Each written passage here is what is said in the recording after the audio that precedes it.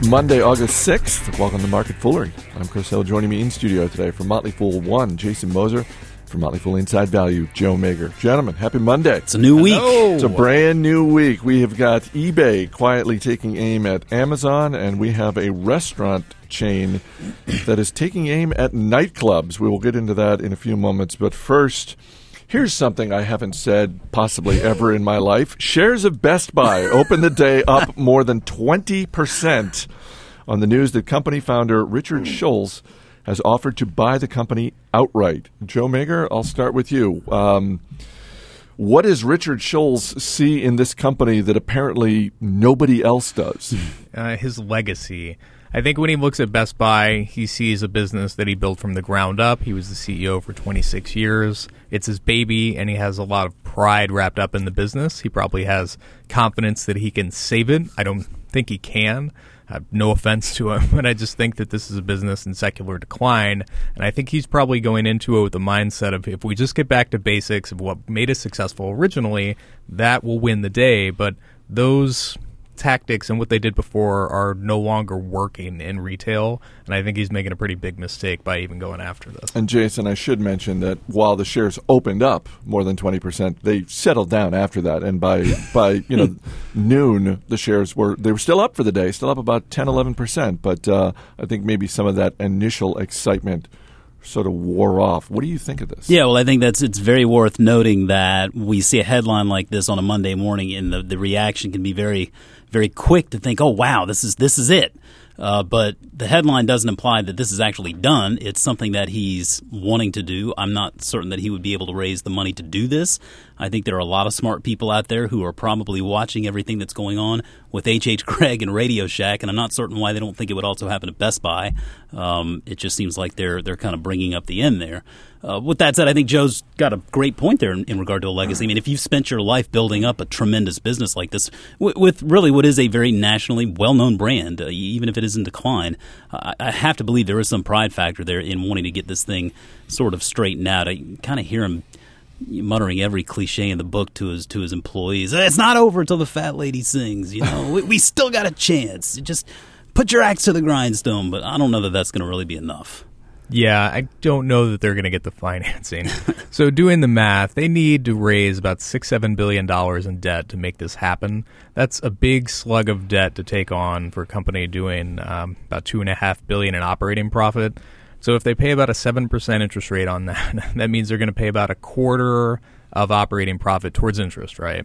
So then they got to pay this amount back, $6-7 billion. You know, leverage buyout deals, you're not going to make a loan on this kind of deal that's a 20-year loan. It's going to be a lot shorter in nature, probably like 5 to 10 maybe. And Best Buy is not going to be able to roll over debt like a lot of companies. So you're really asking a lot of a private equity shop to come in and lend these guys money. And I think that's why it's so far below what his offer price is today, is Wall Street just looks at this and doesn't take it seriously because he's not going to be able to get the money together for it. I mean, you'd be a total chump to lend these guys money at a 5-year rate, a 5-year bond at 7%. I want to go back to the private equity in a second, but Jason, first, if you are a Best Buy shareholder, if as of last week you were a shareholder, right now you see your shares certainly up for the day. Potentially, if the deal goes through, they're going to go up even more because I think the buyout price that Schulze put out there was somewhere in the neighborhood of like 24, 25, around there. You've got the potential for more gain.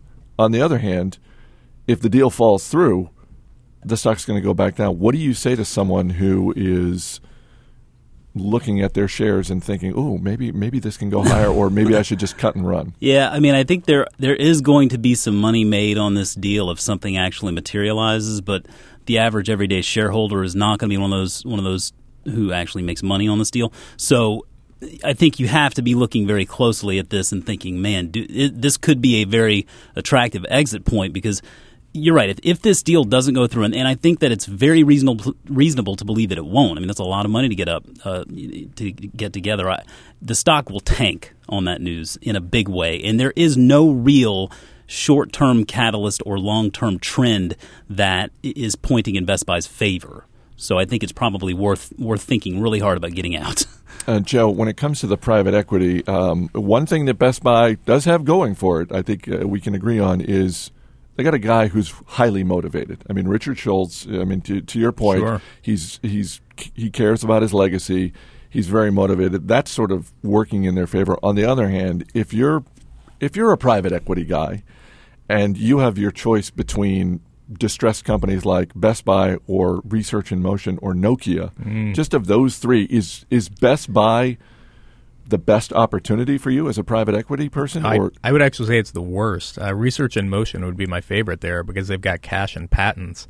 Best Buy has tangible book value of about $6, and the stock is currently at 19, so there's not a hard asset backstop here. Like a lot of private equity guys will step into a situation and sell off non-core parts of the business, or they'll raise money by securitizing assets. So a famous one was when, I want to say KKR, but don't hold me to that, came in and acquired Hertz, and they basically securitized all the cars. And that was just this huge hidden asset sitting on their balance sheet. But in Best Buy's case, I doubt someone's going to swoop in and securitize all the used Blu-ray disc or whatever they got on the shelves. And snark aside, it's just there's not that hard asset backstop there, and so I would not be surprised if this fell further and the deal didn't come through. Jason, what do you think? Well, at least Nokia and RIM they make something that people are buying. I mean, whether it's phones or the patents that Joe mentioned, Best Buy is selling all of those things, and so I don't really see as a retailer, Best Buy I think is just in a real tough position here with all the competition out there. I just don't see it happening. eBay has launched a new service called eBay Now. It's a same-day delivery service that they are testing in San Francisco. And, Joe, kind of interesting because Amazon is widely believed to be preparing their own same-day delivery service to be rolled out. You're someone who watches eBay closely. What do you think of this? I think it's a great idea, and San Francisco's perfect market. It's kind of home-based territory. It's big. This is another example of eBay really getting back out there as an innovator in technology and not just being behind the curve as they were for years. And, Amazon is testing around this at different points in different countries, and I think you'll see them dabble with it in major cities. But on their latest conference call, even though there's been a lot of buzz about it, Amazon said that the math doesn't make sense for them on a broad scale, but it could. They didn't say this, but it could, on a small scale in a large city. And I think that's what eBay could be doing in San Francisco. And again, just hats off to them. They've been so aggressive on mobile, on payments, and integrating online and offline commerce. And this is just another step in that direction. Jason, what do you think? Because, to Joe's point, it really does seem like the type of service that, while interesting and noteworthy, probably has some relatively low ceiling on it in terms of where they could roll this out. Whether it's eBay or Amazon, it seems like this is something that they could do in a number of big cities. But it's hard for me to think that anywhere rural that something like this is going to work. Yeah, and I think that's just it. I mean, it's really a great idea. I think the consumers, no matter what, win from stuff like this. And I love to see whether it's Amazon or eBay doing this. Amazon is in the process of building out about 18 new distribution centers that cost about $50 million a pop. And so while they, on their conference call, were very quick to say, no, we are not. I mean, this doesn't make sense right now. The economics don't really make sense of same-day shipping. I don't think they were drawing the line and saying it never would. Yeah. And so another very admirable situation here with eBay, they're getting out there and trying this to see how it might be able to work in their model. And so it's actually kind of nice, I think, for Amazon to be able to sit back and watch a little bit. And I don't think Bezos necessarily needs to learn, but I think that by the same token, to be able to watch sort of how this type of thing is rolled out, I'm sure there's some lessons that can be learned on both sides. And really, at the end of the day, I think that we are headed this way anyway. So I would think that, in 5 years, Amazon and eBay are going to both be having this rolled out on a much larger scale than today. If you are FedEx or UPS, are you at all nervous about this? Or is this the sort of thing where the ceiling is low enough where you think, you know what, this is not a huge part or maybe even single-digit percentage part of our business, and we're going to be fine no matter what? I'm not worried about eBay trying this, but if I'm UPS, where the U.S. domestic shipping market is a real bread and butter for me, I am starting to get a little bit nervous about the idea of Amazon attempting to do same-day shipping with their own fleet. And on the one hand, you'd say, why would Amazon try and do that? That's not their expertise. And UPS and FedEx are out there, and the Postal Service to some extent, although they lean on other people to get things done.